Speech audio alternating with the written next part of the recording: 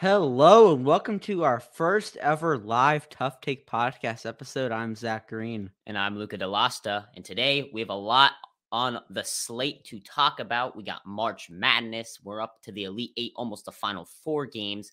We have some NFL, and then we'll end with a talk about the Washington Capitals. And to start things off, why don't we add a special guest for today? Let's add our good friend, Zach Jackson, to the podcast. What's up, Zach? How's it going? Ready to talk some basketball, maybe a little bit of football as well? Yep, we got a lot to cover, definitely.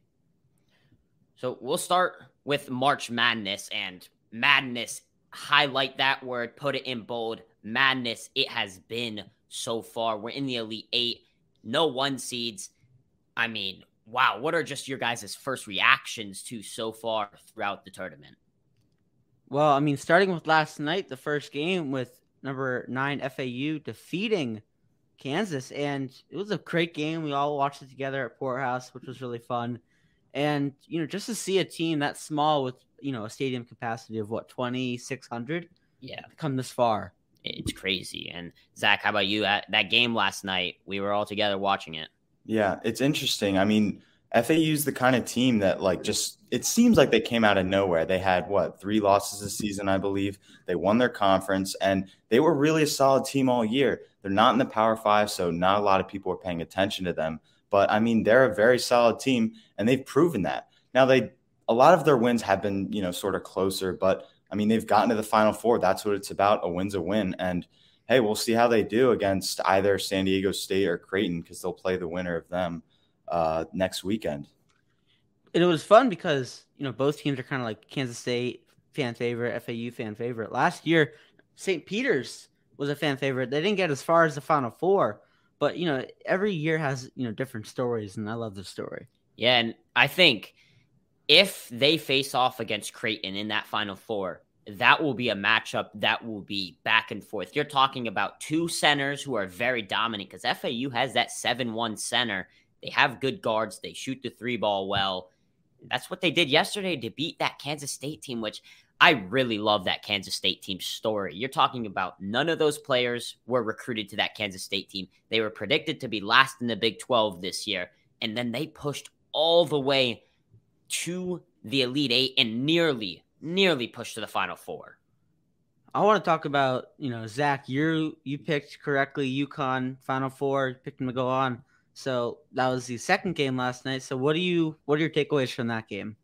I mean, UConn really just they have proved through this entire tournament, and I believe earlier in the season as well, is that they're a serious team. They should have been seeded higher.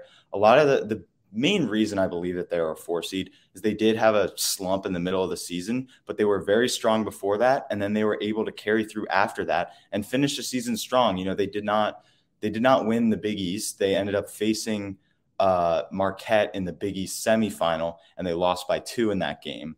But honestly, I mean, a lot of these conference games are tougher that they play in. And once they expand beyond their conference and play teams that, maybe aren't as used to their game, they can really take advantage of that. And they've proved that in the tournament that they can play well against any team and they can beat any team in college basketball. And one thing about, all number 1 seeds are gone, and that's who most people pick to win. So picking a team like UConn or, Texas, SDSU, Creighton, it gives you kind of an upper hand because, once, one team falls, a lot of other people can trickle after that. And to add on to UConn, their success starting really, usually you'll see teams start from their guards and go to their bigs, but I think UConn really is centered around their center, Sonogo, and he is such a dominant player in the paint. He's shot the three ball pretty well through the tournament. He's only shot a couple, but he's made them. And I saw Zach and I, when we were watching that Iona game, the stat they brought up, if he scores 20 plus points a game, they are 17-0. So when he succeeds, they succeed. And he's been just terrorizing teams day in, day out. But they did start their first 2 games. They started from behind. They started the second half from behind. So they were a second half team. That Gonzaga game, oh my goodness, did they just slaughter them? Yeah, for sure. I mean, they proved that they're a serious contender. I mean, a lot of people may argue that St. Mary's or Iona or, Arkansas, the teams they faced weren't as good. They were all lower seeds than UConn, but Gonzaga was a higher seed. They just beat UCLA, who was one of the best teams in the country. They were coming off that win. Drew Timme had 36 points in that game. And then in the following game that we saw last night, UConn held him to 12. And last night, Gonzaga also shot terribly from three. I think it was 2 for 19 at a couple minutes left in the game. Terrible. The Gonzaga was just, everything was wrong last night against UConn. But, I mean, don't take credit away. UConn, they could be, like, there's a reason they did bad. UConn's a good team defensively. They're a good team offensively. They're a serious contender. And I agree with Zach. I think that they were underseeded. I think that a 4 seed was actually good for them because they had a chip on their shoulder to go through the tournament with. But they're going to have a tough matchup in the Final Four no matter who they play. And talking about that matchup, we have number 6 Creighton, number 5 San Diego State today are playing, and it's currently 15-9 in favor of the Creighton Blue Jays. So close game there. Then the other game later with Miami and Texas should also be a great game, which whoever plays that will play UConn. So Zach, from a UConn fan right now, who would you rather play in that game? To be honest, I think Texas is just a little bit scarier of a team. Miami's, I feel, is a little more beatable. Texas is a very strong team. I do think UConn can beat either, and I think both will give them a run for their money, unlike any team that we've seen in the tournament so far. As far as Miami, they're hot right now. They just beat Houston by 17 points, which was the number 2 team in the country. And that was a very impressive win that has to be acknowledged. Their guard play is amazing. Nigel Pack, Isaiah Wong, they have several guards there that are just firing on all cylinders. Texas, however, is a well-rounded team. They have 6 guys that are startable on pretty much every team in college basketball. Rooting for UConn, would rather see them face Miami. I think that's a little bit more of a beatable opponent, but I do think Miami could I realistically think Miami can beat UConn. I think Miami can win it all. I think Texas can win it all, and I think UConn can win it all. I think all the talent's on that side of the bracket right now. Yeah, I agree. I think that the winner of the national championship is going to come out of the UConn, Texas, and Miami side, and I think it comes down to they are more well-rounded teams. They've seen more competition. And I think guard play in March Madness, I think guard play carries. And I think that showed in that Houston-Miami game. Miami's guards are some of the top guards, like as a combination of guards in the country. And they really just torched that massive Houston team. So let's scoot back a little bit from, the center of the bracket right now. Let's scoot back a little, to number 15 Princeton beating Arizona. We've had a lot of, big upsets this year. Talk about FDU beating Purdue. Talk about Kansas losing to Arkansas. I mean, a lot of big games. Yeah, and Zach, you and I had Arizona all the way. I had them national championship. I believe you did too, or you had them Final Four, and they lost that first round. I mean, how about Princeton? Yeah, no one saw that one coming. And with these 15-2 upsets, it's always the team that you least expect to win. Yeah. Princeton, no one expected Princeton, who wasn't even the best team in the Ivy League. They did win the championship, or their conference championship, but they weren't the best team in the Ivy League. It was Yale all year. And then Princeton came in, and no one expected them to beat Arizona, and they did it. They were on fire. They won that game. It was very impressive. It shocked me. Arizona was a huge disappointment, I'm sure, to a lot of people's brackets, but especially to mine and Luca's as well. But I mean, yeah, it was very unexpected. And then Princeton proved that they're serious. It wasn't just a fluke game, because the next game that they played, they went on and they beat Mizzou by a pretty favorable margin. And then they gave Creighton a run for their money. So they were a team that was competitive all the way through. And again, you look guard play. They shot the 3 ball. Their guards got it done when they needed to. And then talking about, 15-2 to a 16-1 with Purdue losing. I mean, Zach Edey, he's just not like, he couldn't get it done versus a team that played him really well. They doubled him and left the corner open, to which Purdue missed their shots. and which that's what FDU tried to do in round 2, which didn't really work so well. But I mean, you just look at like Purdue. A lot of people picked them to go pretty far and nevertheless win. So when you have a playing team like FDU come in and just kind of beat you all around, it was surprising. I mean, it was, and you look at FDU, and I saw them. You watched them; they had to play a first 4 game, and you watched that first 4 game, and you guys can correct me if I'm wrong, but I really liked what I saw there. I saw that they dominated that game; they were all over, and then Zach also. What I saw in that FDU versus Purdue game, what they did to Zach Edey is almost similar to what Maryland did to Purdue when they beat them pretty bad. You play Zach Edey, you double him, and you throw contact at him. I don't think Zach Edey plays as well through contact as some other bigs. You're right. And you just brought up that Maryland game. I was at that game. I got to watch it. It was pretty cool. And one of the things I really noticed, the way Maryland was able to beat Zach Edey, you look at him, you can tell, but you can also see it in his gameplay. He's slow. He's not fast. Maryland picked up the pace of the game. They played fast, and they beat him. They hit a bunch of threes, which may have been a little bit lucky, but I mean, hey, they played a fast game and they won that game.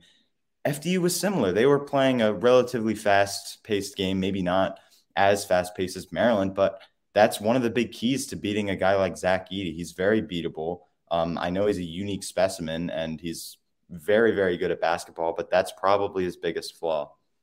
Yeah. And then moving to the reigning champions who couldn't get it done versus the Arkansas number 8, Kansas, losing 72-71. We had a friend, Daniel. He kind of got screwed on that one. He thought they were a lock. It didn't turn out to be. And in this game, I mean, the coach took off his shirt afterwards, waving it around. It was, I mean, whenever you have a number 1 seed go down pretty much in any round, besides probably the championship or Final Four, everyone's going to go crazy because, number 1, you expect to go pretty far. Like another friend, Motaz, he picked them all number 1s to go to the Final Four. So, which usually isn't a safe idea, but hey, I love Arkansas. I love their coach. I love the energy he brings, and you can see from his energy, as you mentioned, waving his shirt off, like taking off his shirt, waving it. He brings that energy to the team. That team loved having fun. They loved playing basketball, and they were a scary team. They brought in a couple guys this year, recruiting wise, that were very, very good, and then they're a good team. I mean, they won against Illinois. They beat Kansas, and Kansas was one of the favorites to come out of their region and go to the national championship. So I think that Arkansas could have gone further if they didn't face UConn. As Mo would say, be for real. All right. So the same night that Alabama lost, Houston lost. So let's talk about this. Both 1 seeds going down, and same night, number 5, San Diego State beat number 1, Alabama Crimson Tide, 71-64. In a pretty dominant game. It never felt like Alabama was truly close in the second half. I mean, how about Brandon Miller? He was horrible in that game. Zach, I mean, you watched it. We all saw it. We were all together where we probably shouldn't have been watching. We were supposed to be watching a play, but we were watching that game because our brackets mattered. How about Brandon Miller? Yeah, I mean, when the star of your team isn't performing, that's bad. And that's one of the reasons when you're picking a team to go all the way in college basketball, you want a team that's well-rounded and a team that's not going to rely on one player. Brandon Miller was clearly the best player on that team. And acknowledging another team, Gonzaga with Drew Timme, I mean, he scored almost half their points in their game against UCLA, which is great. But if you get a team that can shut him down, hold him to 12 points, they're going to lose. And that was the thing with Brandon Miller, is that San Diego State was able to hold him to not having a great game. And when that happens, that's when upsets happen. So you want to focus on those well-rounded teams to see, who's going to be doing well versus who may fall in an upset. And Alabama was a prime example of that this year. It was most kind of infuriating about these games is like when Alabama at the end, they had many chances. There were missed 1-on-1 free throws by San Diego State. They had, missed possessions. And when you get stops and then you can't score offensively, that's what stings the most, because you have the chance to go and just, put get a couple layups and get the game closer. And then when you go too fast, instead of, taking a second and getting a good quality shot, that's when you can get the doors blown off. And I think that the matchup was actually in favor of San Diego State. You look at Alabama, they love to shoot that three ball. They rely on that three ball a lot. San Diego State, it was similar versus Charleston. Charleston liked that three ball in that first round. San Diego State matched up well. You go look, Alabama shot 11% from three. They went 3 for 27. That's where San Diego State thrived in that game, and they pounced on the opportunity to be a good Alabama team by matching up well. Yeah. I mean, San Diego State, they're one of those teams that just sort of flew under the radar this season. They weren't in a Power 5 conference. I mean, they're a good team. I could see them in the national championship. I really could. If I were to pick between them and Creighton in the game tonight, I'm going with San Diego State. I think they're the better team. I think they've had more challenges in their road to get here. And hey, they deserve their respect. They're a good team. Another thing I would like to note about San Diego State that I think a lot of people forget about, in 2020, they were on pace to be a number 1 seed in the tournament. So I think that's worth noting that, in the following years, like last year, they didn't do too well, but hey, a lot of the same guys are still on that team now. And, they want that. They want those victories that they thought they were going to get 2 years ago before the quarantine pandemic that shut down the tournament. And in the same night, we talked about it briefly, but number 5 Miami beating number 1 Houston 89-75 in the Sweet 16. And again, this game, Houston went down in the first half, came out the second, got back up, and then never saw a good lead again. And then moving on to, feels like a while ago, number 13 Furman beating the number 4 Virginia 68-67 in a round of 64. Crazy ending. This was one of the first games of the tournament, I think second after the Maryland game. And I mean, what was Virginia thinking at the end?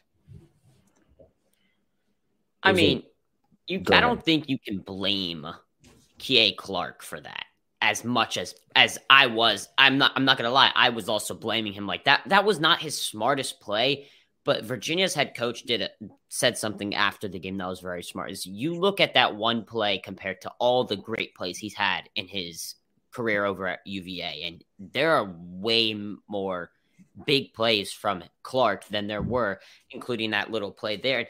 It was dumb. He should have crossed half court, but you have to give also credit to Furman. They knew that they had to cross half court in 10 seconds, so they didn't foul immediately, and they just took advantage of an opportunity that was placed on a platter in front of them. Something else I would like to say about that game is that Virginia should have won that game earlier on. People focus a lot on the end of this game, like, they messed up then. But, I mean, Furman was a 13 seed. They were a 4. They were expected to win that game, and they had a strong lead. And I don't know what was in the players' heads or what happened, but Furman just came in and Virginia blew the lead. And, yeah, they lost it at the end with that bad play, but they made a lot of mistakes before that cost them that game. Yeah, I believe with like 4 or so minutes left, they were up by 12 points. So as you said, they blew a lead themselves. They had it in their hands, and it wasn't just K.A. Clark who blew that lead. It was Virginia as a whole. They fumbled the bag. They were close enough. Furman, they just played all 4 quarters, or all 2 halves, whereas Virginia didn't.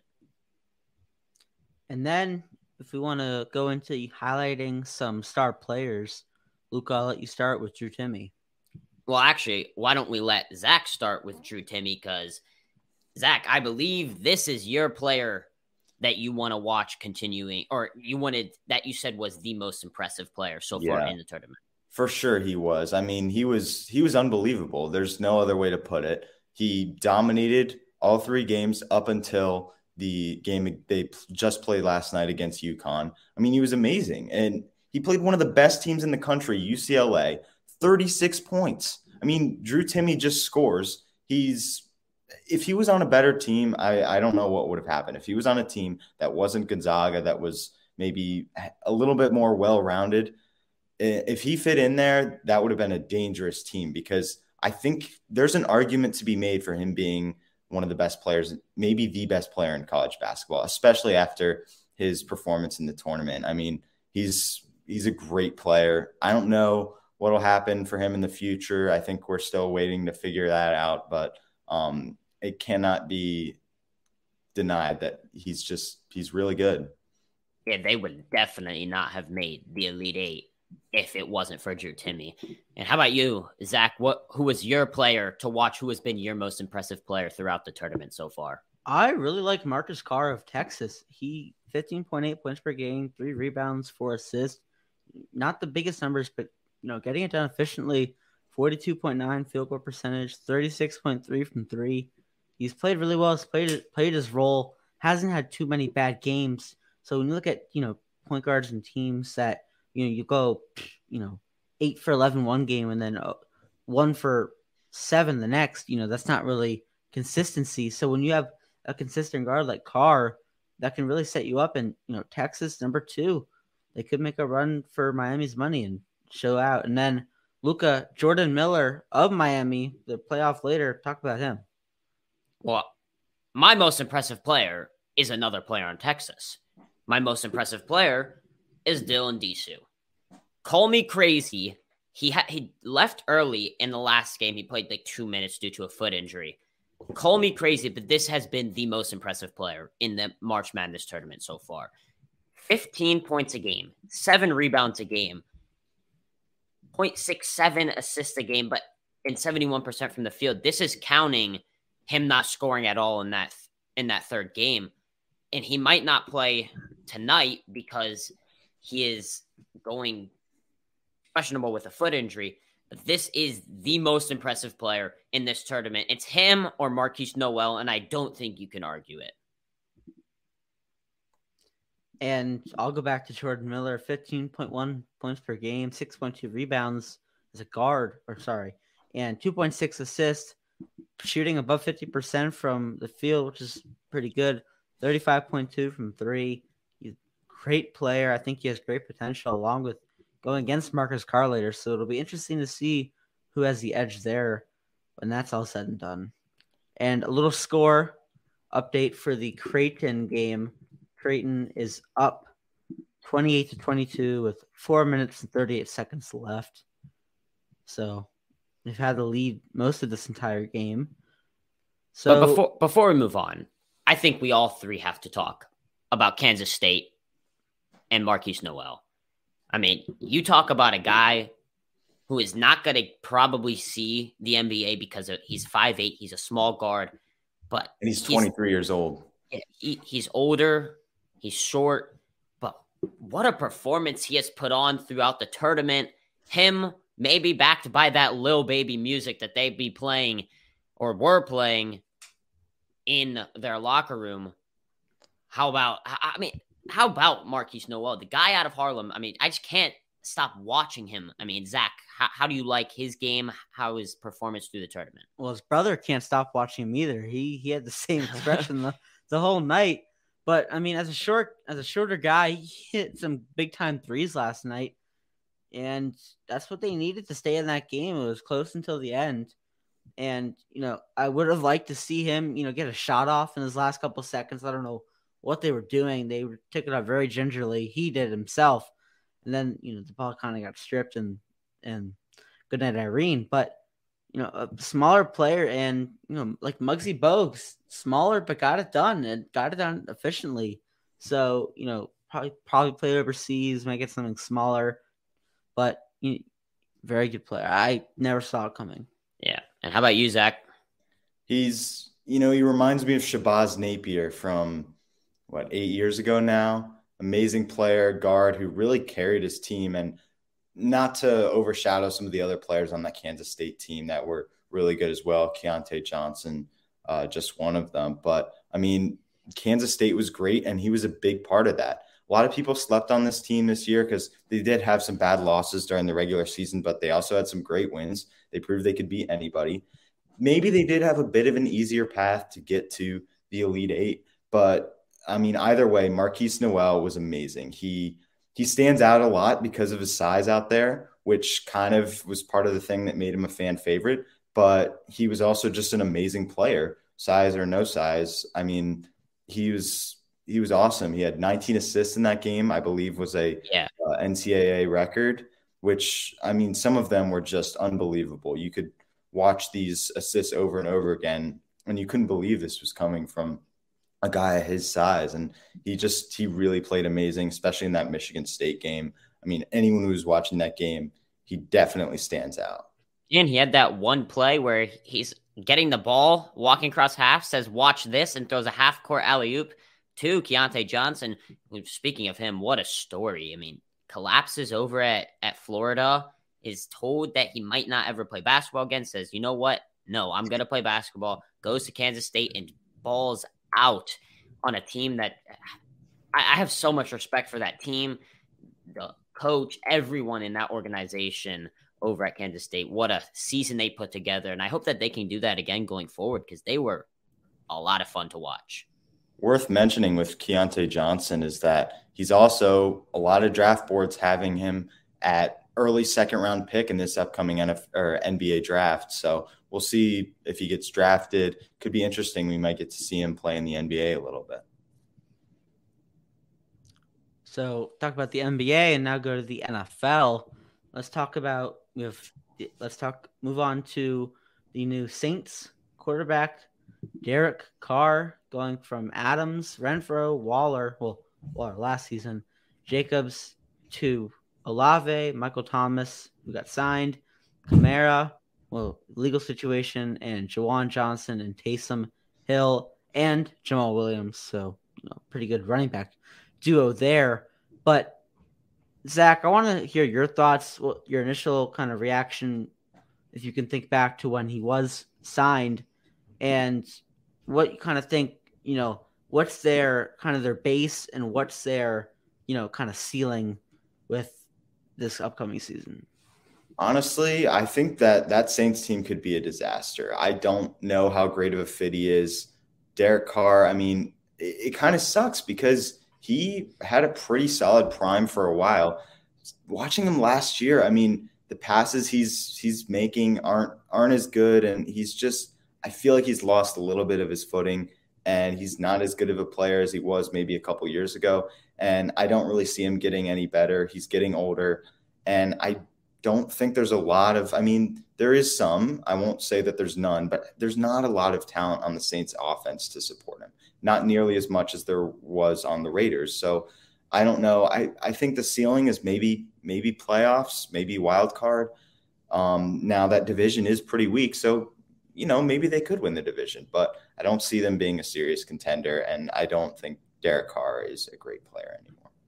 And Luke, I want to pass it off to you, but I want to make it known that Carr also doesn't have much, as an older veteran, not much playoff experience. Most recently losing to the Bengals in the wild card, never really, he didn't really elevate the team in that game. So if you want, the Saints trying to get a veteran QB to come in, not the best situation. But Luca, what do you think of it? I'm kind of with Zach as well. I don't think the ceiling is as high as people are putting it to seem. The offensive line difference is not much. They're both in the bottom half of the NFL when it came to offensive line this past season.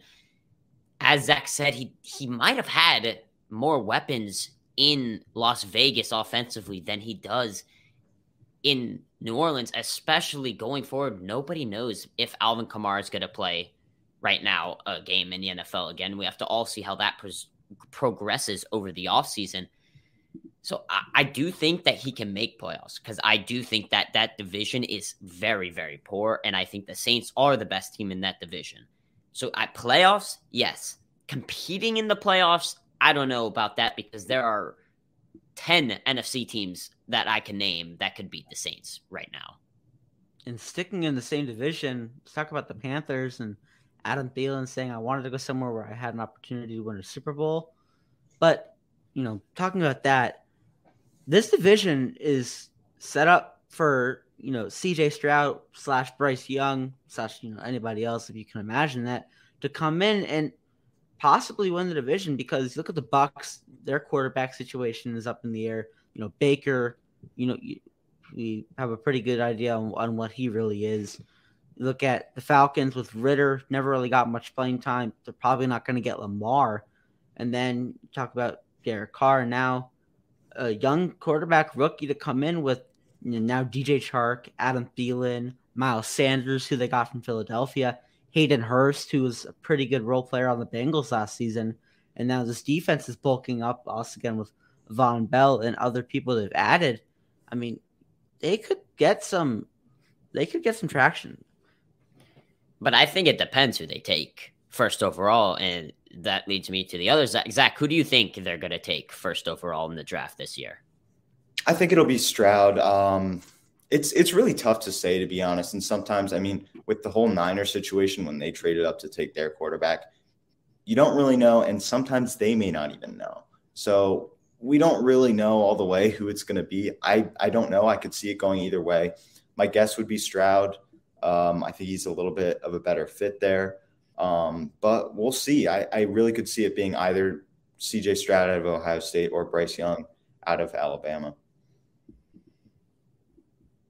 And, Adam Thielen coming to the Panthers, it's, kind of a relief for him, because you have DJ Chark. He won't be the biggest star, but if he stayed in Minnesota, Justin Jefferson owns that wide receiver room 100%. So he still would have gotten some reps and some touchdowns, but it wouldn't probably be to the magnitude that he may be able to get here in Carolina. And Luke, I want to ask you, as a team with people coming in, such as all these free agents, that they've signed. If you're Frank Reich, how many kind of games do you think you have to get this right? Because if they go out, pretty bad this season, his job could be a question again.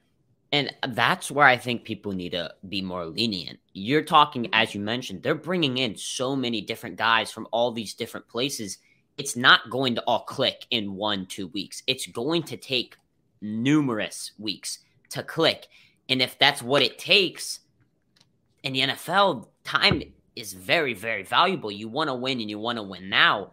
And so they might put him on the hot seat early. But even if he loses 3 games the first 3 weeks, I think that it's not a big issue, because it's going to take time to put all these guys together. And then once they click, there are so many talented names on this roster now that they could be a scary team. Well, in this division, they can easily get, 3 to 4, maybe even 5 wins. So if you can sneak out a couple wins there, they could maybe make the wild card. But wild card, each year teams get tougher and tougher. So you never know. And Zach, I wanted to ask you, besides the Adam Thielen, has been any kind of big signings that you have, whoa, I didn't think that kind of shocked you? Honestly, it's a smaller signing, but the Patriots signing Mike Gesicki, I'm a Patriots fan, so that was one I really thought about a lot. It did seem a little bit strange to me. Maybe they're signing him as more of a receiver, but they need blocking help, because Mike Gesicki's more of a Hunter Henry type tight end, where he's more going to be an option in the receiving game, doesn't block super well. And we already have Hunter Henry, so why are we going out to get Mike Gesicki? I don't know. I don't question Bill Belichick's methods, but it was an interesting signing that stood out to me as a little bit strange, not one that I loved. And one question I just thought of right now, talking about Patriots tight end and Jonnu Smith getting traded to the Falcons. Do you guys think that, Pitts might be on the hot seat, because they might be shopping him if, they brought in Smith? Pitts hasn't really lived up to that potential, and, they could get some decent value out of him. Potentially.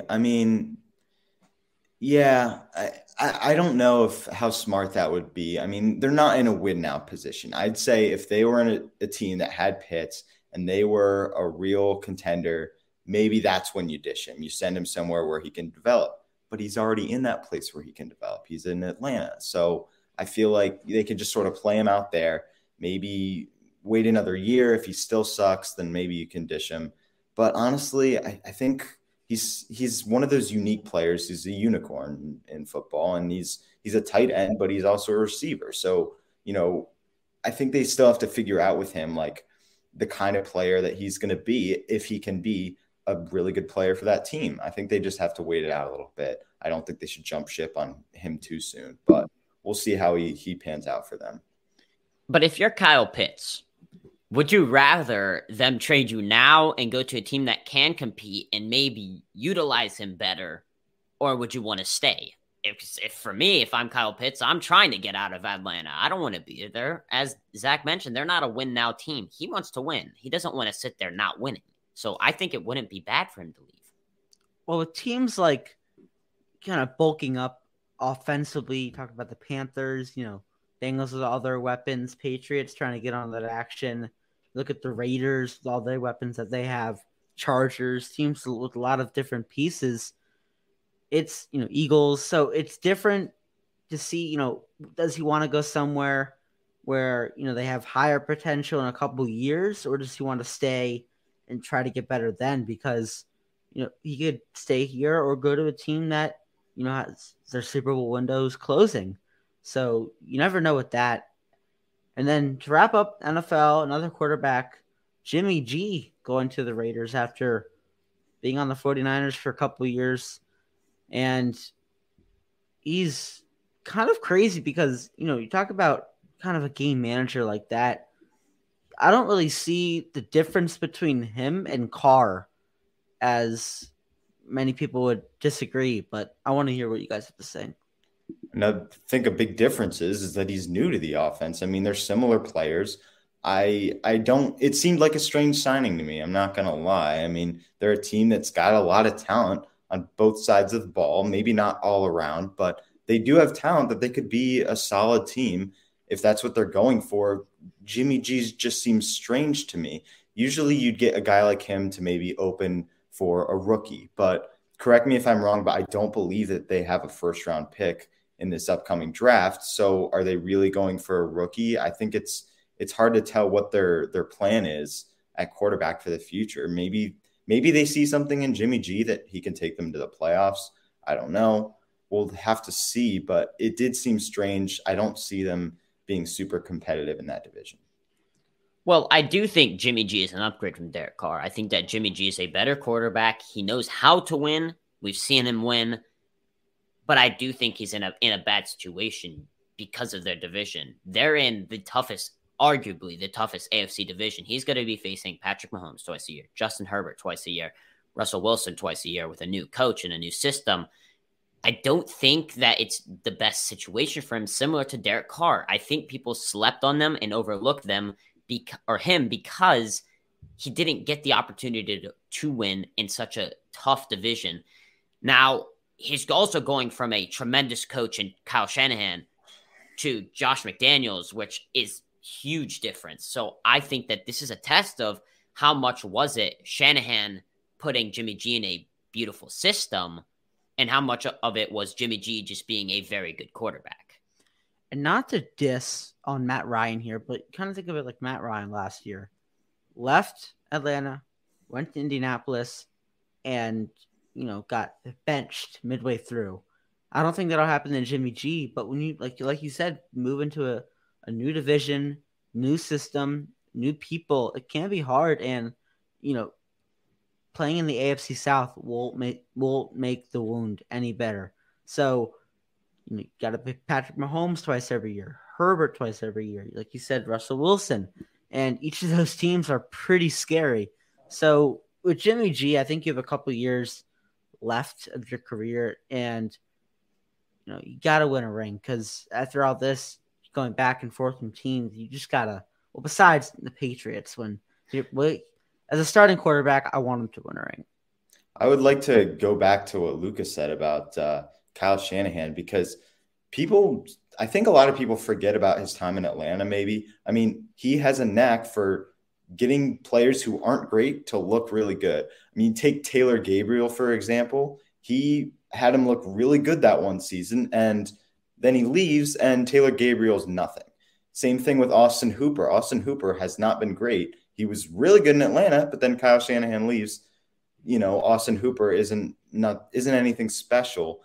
And I mean, Marquise Goodwin in San Francisco, he was really good the year that they made that Super Bowl appearance a couple years ago, and he hasn't really been anything special since leaving Shanahan's system. Now with Deshaun Watson. Yeah. And I mean, we'll see what happens with Jimmy G, but I think there's reason to believe that he would be a product from a Kyle Shanahan system as well. And then taking it down to hockey, again, watched it last night. Heartbreaking for the Caps. For the Pittsburgh, it always seems like they give up these late leads. They were up 3-0 in the third, gave up 3 goals, and then Evgeny Malkin came back and ripped one. So Caps now 6 points behind the Penguins. If they would have won last night, it would be a big swing, 4-point swing. They would have been down 2 points from them. Now they're down 6. So with 8 games left, that was kind of a game you kind of have to win, because what I've talked to my dad about in sports, in the playoffs, when it gets into the thick of it, you don't want to have to depend on someone else to lose. You want to be in control your destiny, and the Caps are not in that position right now. And that's the problem with the Caps, is they haven't seemed to be in control at any point in this season. And now your time is ticking away, and they have that red alarm going off in the back of their head every single game. And they're close to under 500. Laviolette on the hot seat, I would say.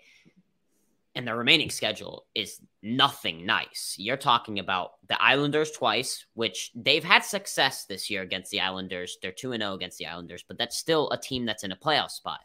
You're also talking about the Rangers, a team they've had success, playoff spot. Bruins. They've had some big games. They've had some big games versus the Rangers, and they've also gotten blown out by the Rangers. That's their issue, is they don't seem to succeed against playoff teams, and that's what worries me. Yes, they can make the playoffs out of a miracle. It's one thing to make the playoffs, but it's a whole nother thing to win in the playoffs. The Stanley Cup is not a question for the Caps this year. It's just not on the table. The Stanley Cup playoffs, the hardest playoffs in sports. It's not possible for the Caps to win the playoffs this year, and I don't even think they're going to make the playoffs. Led by captain Alex Ovechkin, scored again last night, and I think he scored in the past 4 games. He's been on a tear. Versus the Wild, the Blue Jackets. They beat who they beat 2 games ago before the Penguins? Blackhawks. They beat the Blackhawks, and he scored last night in his office. So, 42 goals up to my counter, 822. We got a little bobblehead when we went. So, he's been on the tear, hasn't played all games this season, missed some. So, talking about Zach and Luke, I want to hear what you have to think about Kuznetsov. Recently found out yesterday that he requested a trade. Well, he said he requested a trade something like 2 years ago as well. He's not wanted to be in Washington, it seems like, for a while, but they cannot lose him. He leads them in assists with 41 assists this year. You cannot lose a guy like Kuznetsov. He's a playmaker. He's a very good player. He was a huge part of that Stanley Cup run back 2018 it was. So you cannot lose him. But that's my other question is, do you think that has affected them going forward? Does it seem like they're starting to disconnect as a team? Because that 2018 run, they were very close together, and ever since, it seems like they've drifted apart. Well, Zach, I'll let you jump in if you want to, but quick little note here. At the trade deadline, I mean, they got rid of everyone. Garnett, Hathaway. A couple years ago, they got rid of Verana, who was a young star for them. Who else did they get rid of? They got rid of... They've kind of just started a rebuild, and I think they're trying to rebuild while still trying to win, and it's just not how the Caps work. It's not how Alex Ovechkin, TJ Oshie, these veterans like to work, and that's not how the Caps are going to win. And especially John Carlson, who came back, I think, 2 or 3 games ago, 9 goals, 15 assists, one of the best defensemen in Caps history. And, just for them to, fall apart, up until 2 or 3 years ago, they led the league in power rankings every year as a young kid. And just to see them, kind of go from here and, kind of stagger down, it's sad. And it is. And Zach, jump in here. I mean, you've watched some Caps hockey. I'm not sure if you watch a lot of Caps hockey, but from what you've seen, I mean, you were with me last year when they lost in the playoffs. From then, that's kind of similar to right now, it looks like, right? Yeah, I mean, I'm not big on hockey, so I won't comment too much, but it's unfortunate. I mean, this is a team that's clearly going downhill, and if they're below 500 this year, that's not going to be good for Washington hockey. And like you said, Laviolette on the hot seat. I think he's been on the hot seat this whole season. They're probably waiting until the end to make a move. I'm curious to see who they bring in. I'm not really too big on a lot of NHL coaches, background and knowledge, so I don't really know who's out there. I know Barry Trotz got dismissed a couple. I don't think he'd make a difference to the Caps right now. They're just in shambles. They're not healthy. They're old, and it's sad. They're getting old. Ovechkin's towards the end of his career. He's going to retire in a couple years. It's the sad reality. Oshie's towards the end of his career. Backstrom, Carlson's getting there. But Carlson, I think, is going to be huge for the Caps in these last 8 games. You look, they're 15, 21, and 6 without him this season, and they missed him for a long time. Getting him back will be huge. He just brings in energy. He's a great skater. He's a great defender. He's very smart, like hockey smart, and he's a huge part. But goaltending, man. Goaltending has been another Achilles heel of the Caps, and it's both goaltenders. And it sucks because I was looking at the goaltending stats today. Vitek Vanacek, Ilya Samsonov, both top 10 in save percentage this year and goals against, and they were horrible in the Caps. What is it with Caps goalies being in Washington, not being good, leaving Washington and being great, and then once Kemper, excluding Braden Holtby, but still he wasn't. I'm not gonna lie, he wasn't phenomenal. He never was a top 2 goalie, top 3 goalie in the league, and that's what the Caps need. They need goaltending because you can't be in a game like yesterday with a minute left and giving up a goal like that. That was purely on Kemper. You can't. You have to have goaltending. Look at the Bruins. They have the best goaltender in the league this year. They're sitting at the top cruising. When you are secure in the back of the net, you can rely on your offense or defense just to go. The Caps can't. So I think with that was, our first live episode. I think that went great. We definitely have more in store with this kind of platform with the, video. I will definitely have Zach back on, and we're planning to do a draft, what do you call a draft, post-NFL draft analysis podcast. Round robin. Yeah. With Justin Goodstein, another one of our closer friends. He's a Pittsburgh fan. So we'll have, kind of a lot of different POVs, a lot of different draft positions, which will be interesting to talk about. Steelers kind of closer, Ravens, in the middle, Patriots iffy, Bengals in the back because we're going to get this ring in a couple of years. Make sure to follow us on Instagram and TikTok, tough_take, and on YouTube, just look up Tough Take. This is being broadcasted live to YouTube. This is just under 50 minutes, so definitely a great long episode. And with that, it's been Zach Green, Luca DeLasta, Zach Jackson. Thank you, Zach, for coming on the podcast. Thank you. Phenomenal. It was great to talk some college basketball because there's nothing better than March Madness. I will give a quick score update. It is halftime with Creighton up 5. Yeah, so it seems like that's the end of the podcast. So thank you for listening. Have yourself a good day, and let's go see some UConn basketball win a national championship.